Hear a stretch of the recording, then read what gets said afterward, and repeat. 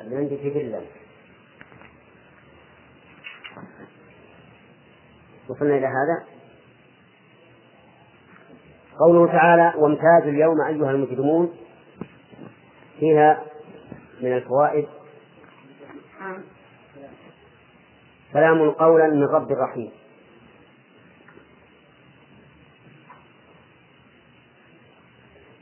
في هذه الآية الكريمة دليل على ما يتمتع به أهل الجنة من السلامة من كل الآفات، لا من الأمراض ولا من التعب ولا من الموت ولا من غيره، سلام، لأن الله تعالى يقول لهم: سلام عليكم.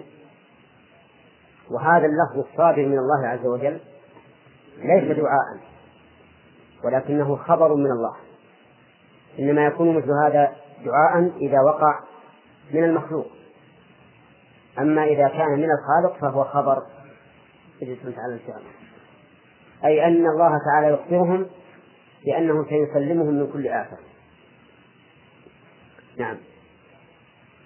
ومن فوائدها إثبات الربوبية، وهي هنا فيما يظهر من الربوبية الخاصة. والربوبية تنقسم إلى قسمين: خاصة وعامة. العامة هي الشاملة لجميع الخلق، فإن جميع الخلق مربوبون لله عز وجل، هو خالقهم مالكهم مدبرهم. ومنها قوله تعالى: الحمد لله رب العالمين. أما الربوبية الخاصة فهي المختصة بعباد الله المخلصين من عباد الله المؤمنين من الرسل وأتباعهم، وهي أخص من الأولى لأنها تقتضي عناية خاصة بالمربوب وتوفيقا له وإصلاحا لحاله. ومنها قوله تعالى: رب موسى وهارون، فإن موسى وهارون من عباد الله المخلصين، فكانت الربوبية في حقهما خاصة. ومنه دعاء المؤمنين لله عز وجل بهذا الاسم، مثل ربنا إننا آمنا فاغفر لنا، فإن المراد به الربوبية الخاصة، لأن التوسل بالأخص أخص بالدعاء من التوسل بالأعم. طيب، وقد اجتمع قسمان في قوله تعالى: قالوا آمنا برب العالمين، رب موسى وهارون، الأولى والثانية خاصة. إذن كم أقسام الربوبية؟ سؤال خاص.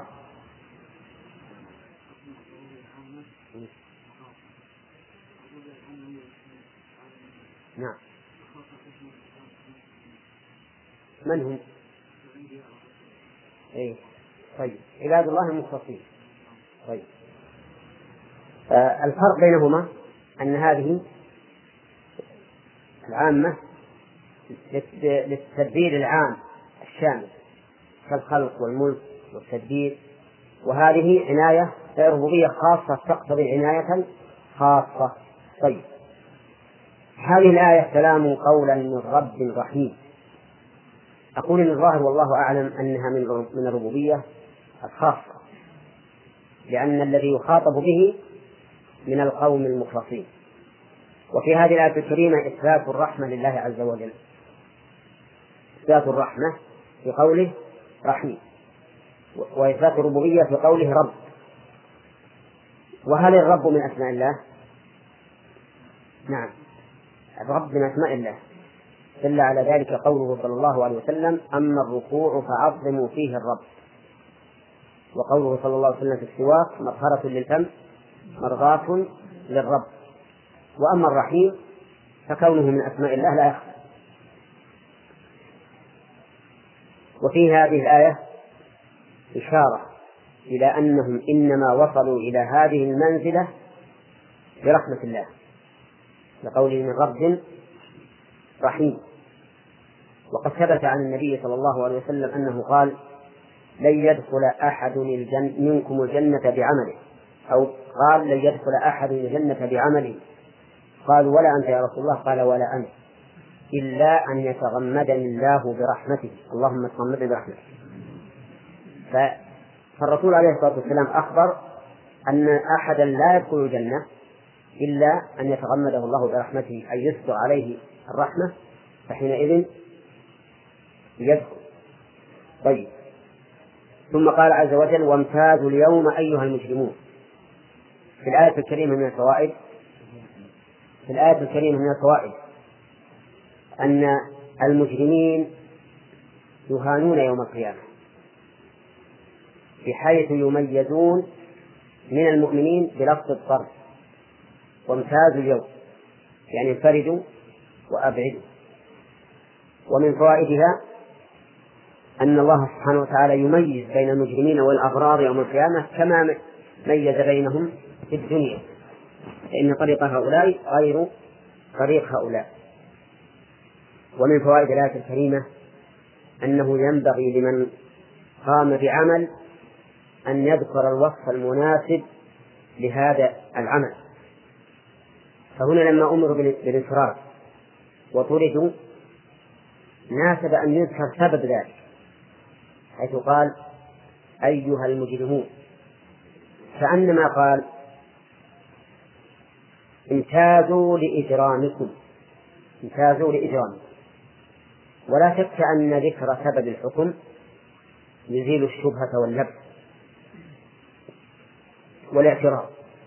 فإذا نقول إن تعليق الحكم بوصف، هذه فائدة مبنية على الفائدة التي قلنا، إن تعليق الحكم بوصف يدل على علية ذلك الوصف، أي على أن هذا الوصف هو علة هذا الحكم. فإذا قلت مثلا أكرم المجتهد من الطلبة، فهنا علق الإكرام بالاجتهاد، يفيد أن علة الإكرام هو الاجتهاد. وهذه القاعدة مفيدة لطالب العلم، وهو أن تعليق الحكم بوصف يدل على عليته، أي أنه علة ذلك الحكم. وقوله أيها المجرمون حذفت منها ياء النداء، فلماذا؟ يمكن أن يدعي علماء البلاغة أنها حذفت من باب الإهانة له حتى لا يطول الكلام، لأن طول الكلام مع المخاطب من باب التبسط إليه والانشراح لمخاطبته، فإذا اختصر فهو نوع من الإهانة. وليس هذا على إطلاقه، بل هذا على حسب السياق. قد يكون من الإكرام أن تختصر الكلام، وقد يكون من الإكرام أن تبسط الكلام، لكن المقام في هذا لا يقتضي ذلك، بل يقتضي أن اختصار الكلام وعدم تطويله من باب الإهانة له. ثم قال عز وجل ألم أعهد إليكم يا بني آدم ألا تعبدوا الشيطان إنه لكم عدو مبين وأن اعبدوني، هذا صراط مستقيم. من فوائد الآية الكريمة أن الله سبحانه وتعالى يحب الإعذار من نفسه، أي يحب أن يقيم العذر لنفسه لتقوم الحجة على خلقه، لقوله ألم أعهد إليكم، فإن من عهد إلينا أن لا نعبد الشيطان وأن نعبد الله قد أقام علينا الحجة وأقام العذر لنفسه. وهذا كقوله تعالى رسلا مبشرين ومنذرين لئلا يكون للناس على الله حجة بعد الرسل. طيب، ومن فوائدها إثبات رحمة الله عز وجل في الخلق، حيث لم يجعل إخلاصهم له موكولا إلى عقولهم، بل عهد بذلك إليهم على ألسنة الرسل، لأن الله لو جعل الإخلاص موكولا إلى العقول لاختلفت العقول في ذلك اختلافا كثيرا، لأن الأهواء لا تنضبط، فجعل الله عز وجل ذلك مما تكفل به هو نفسه لعباده. ففيه إثبات رحمة الله عز وجل بهذا العهد الذي عهد به إلى عباده. ومن فوائد الآية الكريمة أنه ينبغي التصفية قبل التحلية، أو أحد يقول التخلية قبل التحلية، لأنه قال أن لا تعبد الشيطان، هذا إيش؟ تخلية، وأن اعبدوني تحلية، يعني نفي وإثبات، وهذا هو التوحيد. التوحيد مبني على نفي وإثبات، لأن النفي المجرد تعطيل محض وعدم، والإثبات المجرد لا يمنع المشاركة. إذن لا يكون التوحيد إلا بنفي وإثبات. وأضرب مثلا لهذا، لو قلت لا قائم في البيت، هذا نفي مجرد معناه العدم، عدم وجود قائم في البيت.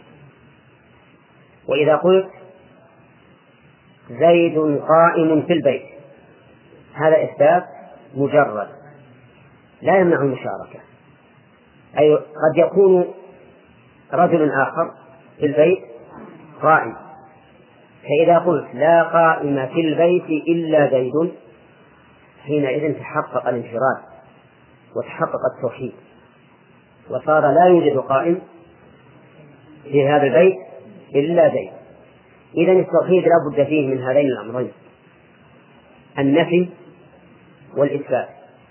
ولكن بماذا يبدأ أولا بالنفي ليرد الإثبات على مكان خال من الشوائب، خالص صالح لاستقرار الإثبات فيه، ولهذا يبدأ بالنفي ثم بالإثبات. كلام مهند.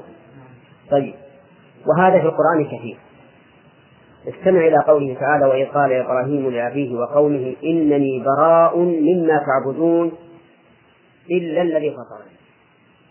فتبرأ أولا من كل معبود، ثم أثبت العبادة لله وحده الذي فطره، إلا الذي فطرني فإنه سيهديه.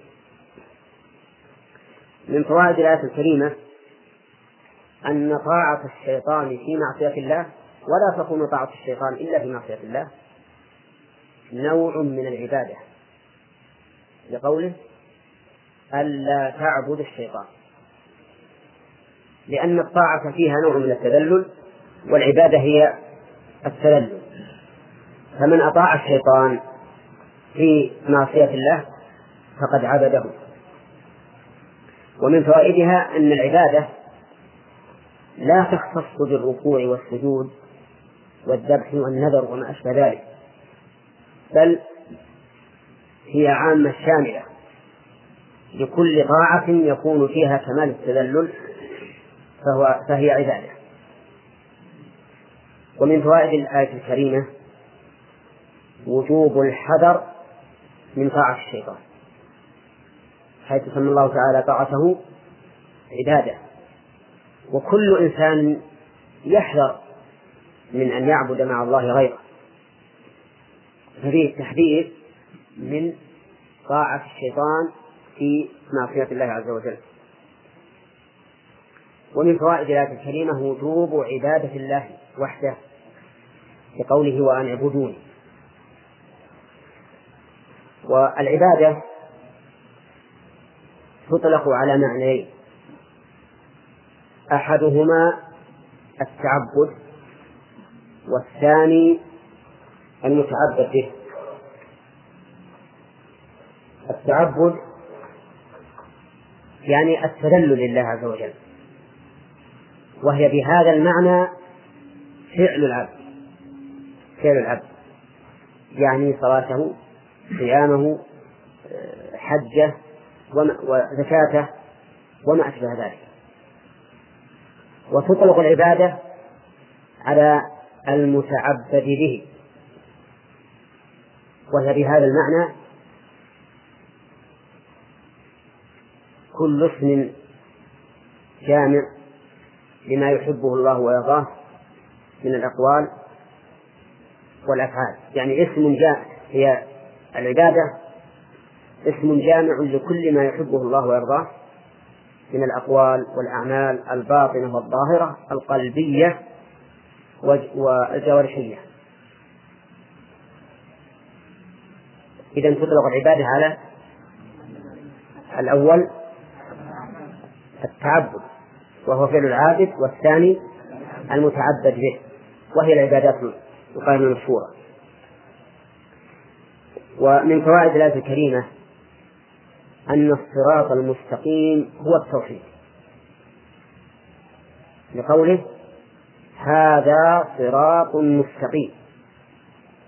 هذا أي ترك عبادة الشيطان والالتزام بعبادة الله صراط مستقيم، أي طريق مستقيم لا عوج فيه، وإنما كان كذلك لأنه موصل إلى رضا الله تعالى وجنته، فهو صراط مستقيم. طيب، ومن فوائد الآية الكريمة أن الصراط قد يكون مستقيما وقد يكون معوجا. قال الله تعالى وأن هذا صراط مستقيما فاتبعوه ولا تتبعوا السبل فتفرق بكم عن سبيله. كل واحد من البشر له طريق، فإن كان على شرع الله فهو مستقيم، وإن كان على خلافه فهو معوج. ثم قال الله تعالى ولقد أضل منكم جبلا كثيرا. أقرأها على قراءة النسخة. أظن قسنا على هذه الآية، تكلمنا على أولها وهي قوله ولقد أضل. قال عز وجل ولقد أضل منكم جبلا كثيرا. أضل الإضلال بمعنى الإضاعة والصرف عن الصراط المستقيم. قبل أن نبدأ وش عندك يا غانم تسأل؟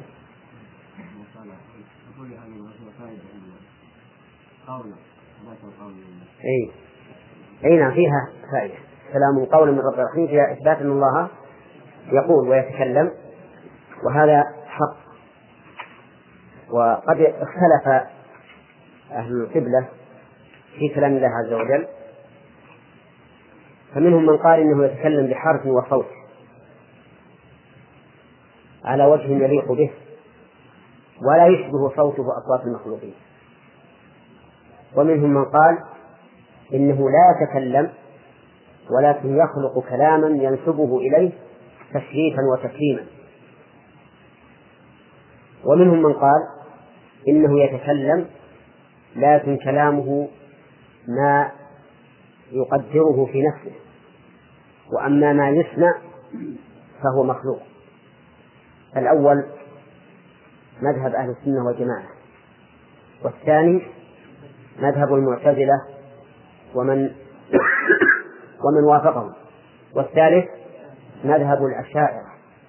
وحقيقة الأمر أن مذهب الأشاعرة هو مذهب المعتزلة، لأن الكل منهم متفقون على أن ما بين أيدينا من المصحف مخلوق، لكن الجهمية والمعتزلة قالوا هو كلام الله، وأولئك قالوا عبارة عن كلام الله، فهم أسوأ منهم من هذه الناحية، لأن المعتزلة والجهمية يقولون إن القرآن كلام الله كما قال الله عنه إنه كلام الله، وإن أحد من المشركين استجار فليأجل حتى يسمع كلام الله، لكن هم يقولون حتى يسمع كلام الله أي الكلام الذي هو عبارة عن كلام الله. فأيهما أقرب إلى الحقيقة؟ الجهمية والمعتزلة، ولكن كل منهم في ضلال مبين.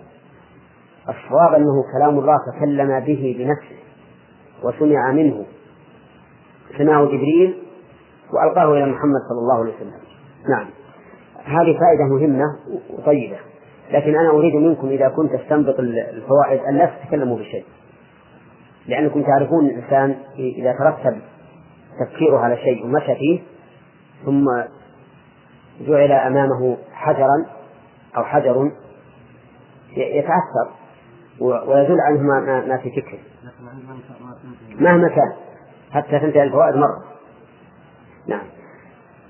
طيب ثم قال عز وجل ولقد أضل منكم. أضل بمعنى أضاع وأتاه، يعني قادكم إلى ضلال ليس فيه هدى. أضل منكم جبلا. جبلا قال المؤلف خلقا، جمع جبيل كقديم. وفي قراءة بضم الباء جبلا، والقراءة هذه سبعية وإلا شاذة. وفي قراءة سبعية. نعم. إذا قال وفي قراءة أو قال مثلا بضم الباء وسكونها فهي سبعية، لكن إذا قال وقرئ فهي شاذة. هذا اصطلاح المؤلف. طيب إذن فيها قراءتان سبعيتان، جبلا وجبلا. فيها قراءة ثالثة ما ذكرها المؤلف، جبلا كثيرا. وفيها قراءة رابعة جبلا جبلا بدون تشديد اللام. ولكن المؤلف رحمه الله ليس تفسيره جمعا للقراءات، إنما يذكر ما رأى أن المصلحة تقتضي ذكره. ولكن على كل حال لا شك أنه لو ذكرها لكان أحسن، لأنه أحيانا يذكر قراءات متعددة في صفة الحرف، كما يذكر قراءات متعددة التي تبلغ إلى 6 قراءات في مثل أأنذرتهم من التفصيل والتحقيق والحذف وما أشبه ذلك. ولكن الإنسان بشر أحيانا يغفل ويهمل ما ينبغي أن يذكر أو يذكر ما لا يحتاج أن يذكر. لقد أضل منكم جبلا أي خلقا كثيرا، ولا يعني ذلك أن الأكثر لم يضلل من قبل الشيطان، بل هو أضل أكثر الخلق. أكثر الخلق أضلهم الشيطان، لأنه ثبت في الحديث الصحيح أن الله يوم القيامة يقول يا آدم فيقول لبيك وسعديك، فيقول أخرج من ذريتك بعثا إلى النار. يقول يا ربي وما بعث النار؟ قال من كل 1999. هؤلاء كلهم في النار من بني آدم وواحد في الجنة. فشق ذلك على الصحابة وعظم ذلك، وقالوا أين ذلك الواحد يا رسول الله؟ قال أبشروا فإنكم في أمتين ما كانتا في شيء إلا كسرتا، يأجوج ومأجوج. وهو كذلك من شاهد الخلق الآن ونحن في جزء بسيط من العصور وجد أن 999 كلهم على ضلال. حتى المنتسبون منهم للدين الإسلامي عندهم ضلال عظيم يبلغ بهم الكفر وإن كانوا منتسبين إلى الإسلام. طيب إذن المراد بالكثير هنا الأكثر أولى. نعم المراد الأكثر. نعم جبلا كثيرا. قال أفلم تكونوا تعقلون.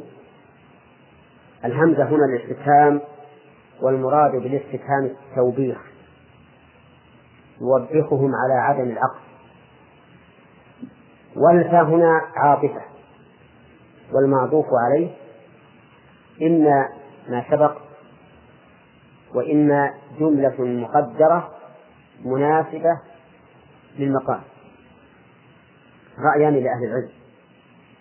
فمنهم من يقول إن حرف العطف يعطف ما بعده على ما قبله، ولكن في الكلمة تقديم وتأخير بين حرف العطف والهمزة،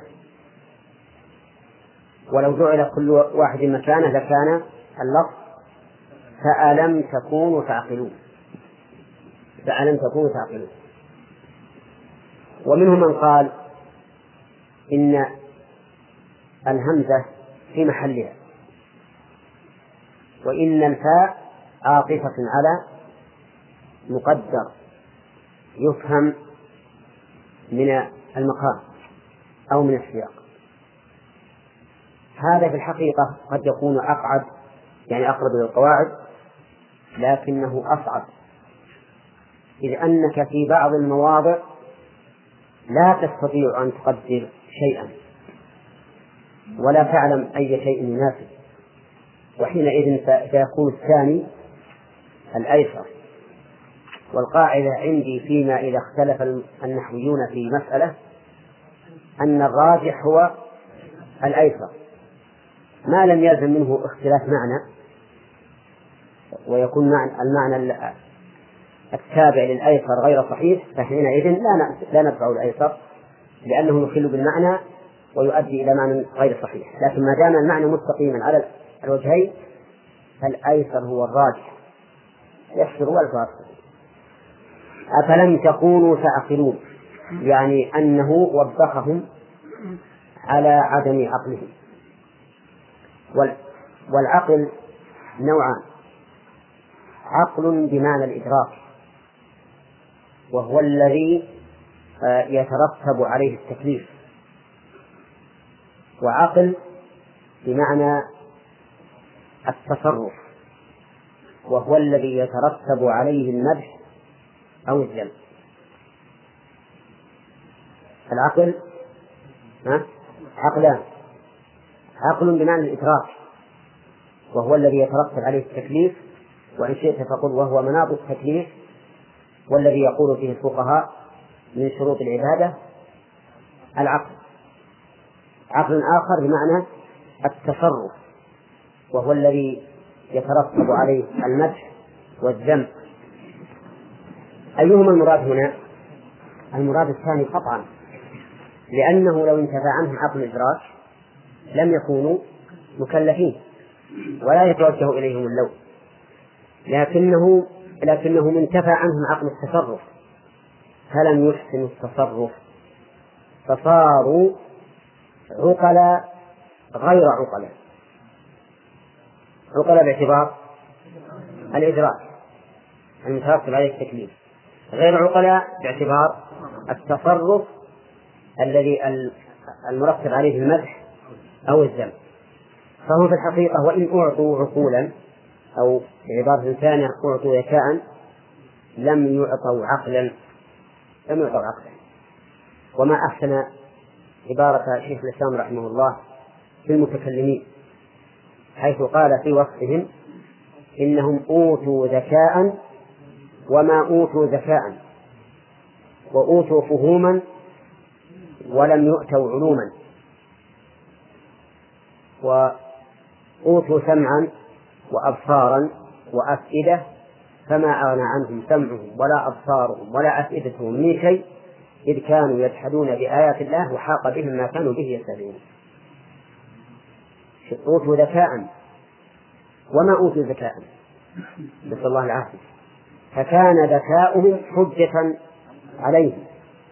وأوتوا فهوما، عندهم فهم لكن ما عندهم علم، والإنسان إذا تكلم بفهمه لا بعلمه ضل وضاع. فلا بد من علم، لا بد من علم تبني عليه عقيدتك وعبادتك.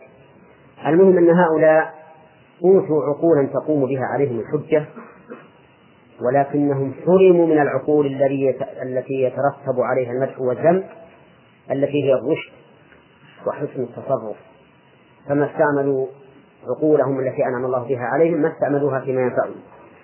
أفلم تكونوا تعقلون.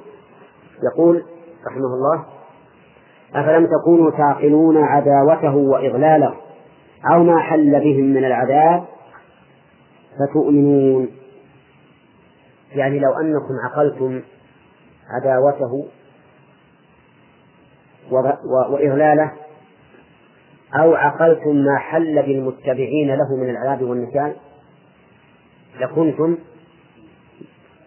تخالفونه ولا تعبدونه ولا آمنتم بالله وحده، ولكن الهوى غطى الهدى كما قال عز وجل: وأما ثمود فهديناهم فاستحبوا العمى على الهدى فأخذهم صاعقة العذاب الهون.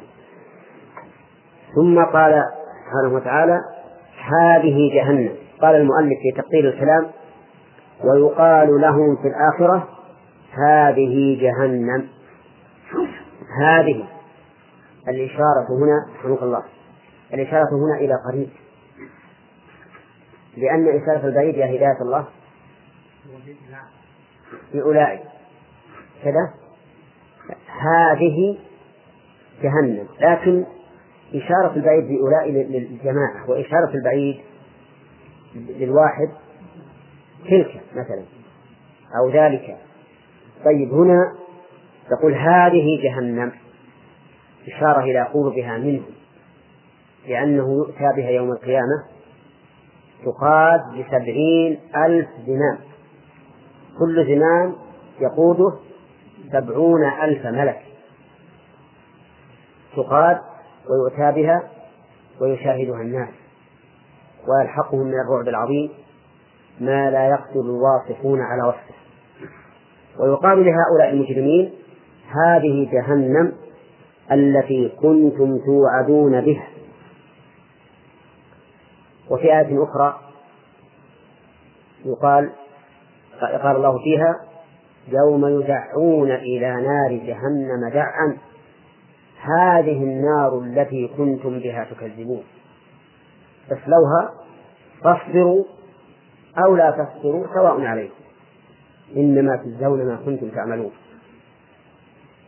كانوا في الأول قبل أن يدعون إليها كانوا يقال لهم التي كنتم توعدون، فإذا دعوا إليها، والدع يدل على أنهم يتراجعون على أعقابهم خوفا منها، ولكنهم يدفعون دفعا بقوة والعياذ بالله إليها، ويقال هذه النار التي كنتم بها تكذبون.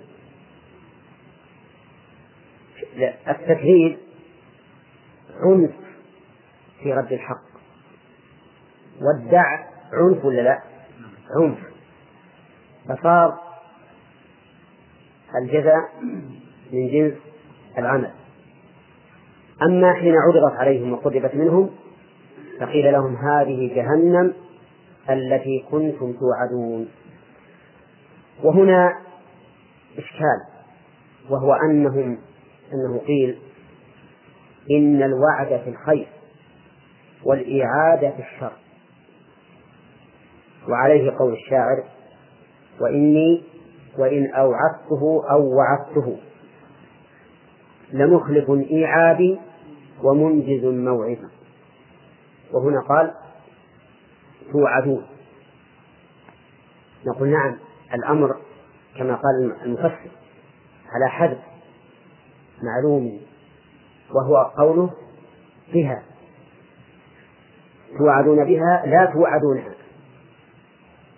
لو قال توعدونها لصار الإشكال محل، كما فإن الجنة قال الله فيها جنات عدن التي وعد المتقون، وعد الله الذين آمنوا وعملوا الصالحات جنات، لكن هؤلاء وعدوا بها، يعني أنه قيل لهم إنكم سوف تلاقونها، وهذا هو الواقع. ثم ذكر إصلاحها اليوم ابناء تذكرون لدفع القادم. نعم عادل، إيش قوله ولا قوله؟ نعم ها؟ نعم أيوه نعم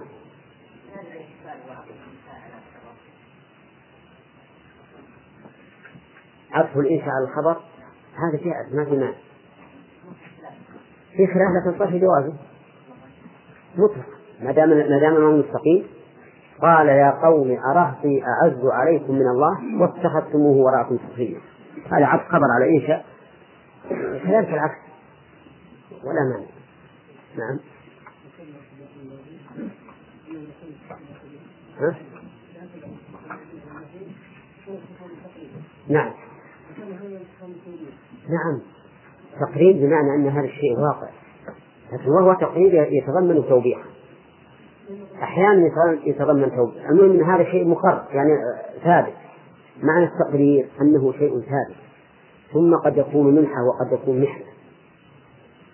إذا كان محنة فهو توبيخ وتنويه، إذا كان نعمة منحة فهو ثناء. ألم نشرح لك صدرك، ألم نقول إنه للتقرير؟ طيب هل تفيد التوبيخ واللوم ولا الثناء والمدح؟ أين الثناء والمدح؟ لأن معنى التقرير أن هذا الشيء ثابت، ثم قد يكون مراد به هذا أو هذا حسب ما يقتضيه السياق. نعم نعم. إن الله يحب إيش؟ نعم.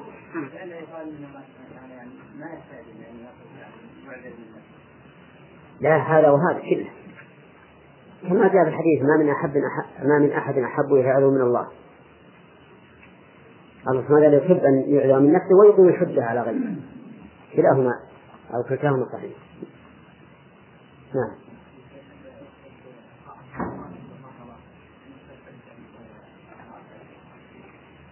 أي نعم. أبو هريرة ما أطاعه إلا حينما قال له الرسول صدقه وهو كريم، أقره الرسول عليه الصلاة والسلام. نعم. ثم إنه أيضا أمره الشيطان أمره بشيء يعلم أبو هريرة أنه خير وهو قراءة القرآن، لكنه ما علم أنها تحميه من الشيطان إلا بعد إقرار له أو إقرار الرسول له. إيه نعم.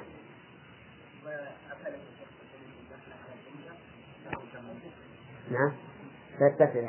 إذا استغل يأجوج ومأجوج يمكنهم من الذين يرون أنهم بعض العامة يقول يأجوج ومأجوج هؤلاء مهم من بني آدم، وأنهم مختلفون جنس يختلف اختلافا عظيما. منهم من يترادف 10 أو 20 على المد من الطعام لا يبلغون أعلاه. نعم. ومنهم من هو كبار الأجسام طوال الآذان له أذنان يفترس إحداهما ويلتحف الأخرى. نعم يختلفون، لكن الصحيح أنهم من بني آدم، صحيح أنهم من بني آدم لا شك في ذلك. أعوذ بالله من الشيطان الرجيم. قال الله تعالى: هذه جهنم التي كنتم توعدون، أي توعدون بها ولكنهم كانوا بها يكذبون، كما قال الله تعالى في سورة الطور: هذه جهنم التي كنتم بها، هذه النار التي كنتم بها تكذبون. فهم وعدوا بها أي توعدوا بها ولكنهم كذبوا والعياذ بالله. ويوم القيامة يوبخون على هذا التكذيب ويقال: هذه جهنم التي كنتم توعدون وهذه النار التي كنتم بها تكذبون. طيب، قال الله تعالى: اصلوها اليوم بما كنتم تكفرون، يعني يقال لهم اصلوها اليوم بما كنتم تكفرون. وهذا الأمر أمر كوني أو شرعي؟ هذا أمر كوني إن كان من الله، وإن كان ممن أمرهم الله أن يقول ذلك من الملائكة فهو أيضا أمر كوني، والمراد به الإهانة والإذلال. وأن من المعلوم أنهم لن يستطيعوا أن يصلوها، لكن يقال ذلك على سبيل الإهانة والإذلال. اليوم هنا للعهد الذكر لا للذكر، وقد يكون بالنسبة لمخاطبة هؤلاء الكفار للعهد الحضور، يعني هذا اليوم الحاضر تصلوا النار فيه. يتردد علينا كثيرا العهد الذكري والحضور والذهن، فما هو الفرق بين هذا عثمان وما هذا عثمان؟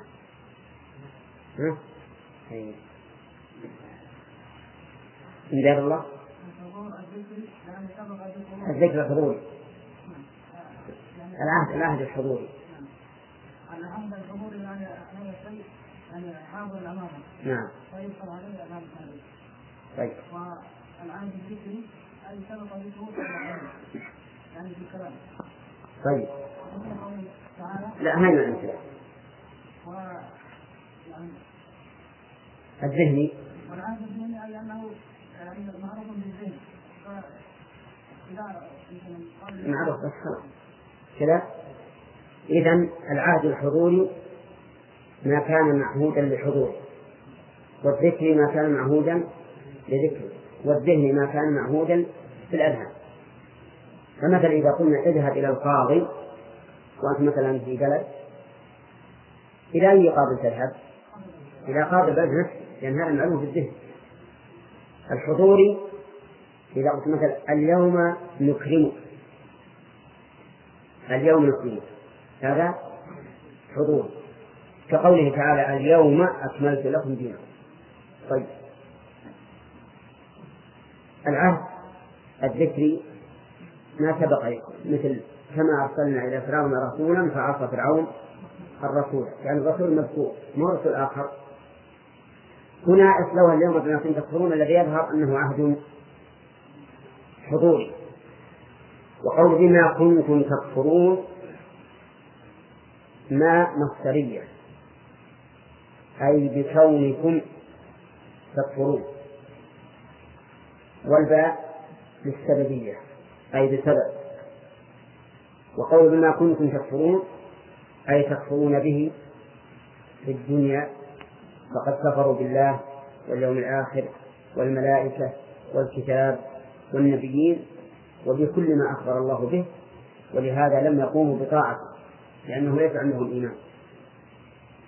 قال الله تعالى اليوم نختم على أفواههم، وإنما يقال لهم بما كنتم تكفرون لإقامة الحجة عليهم وبيان أنهم لم يظلموا. ولهذا كلما ألقي فيها فوج سألهم خزنتها ألم يأتكم نذير؟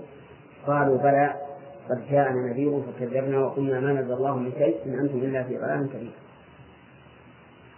اليوم نختم على أفواههم، اليوم يعني يوم القيامة نختم على أفواههم أي الكفار لقولهم والله ما كنا مشركين، والله ربنا ما كنا مشركين، وتكلمنا أيديهم وتشهد أرجلهم وغيرها بما كانوا يكسبون فكل عضو ينطق بما صدر منه.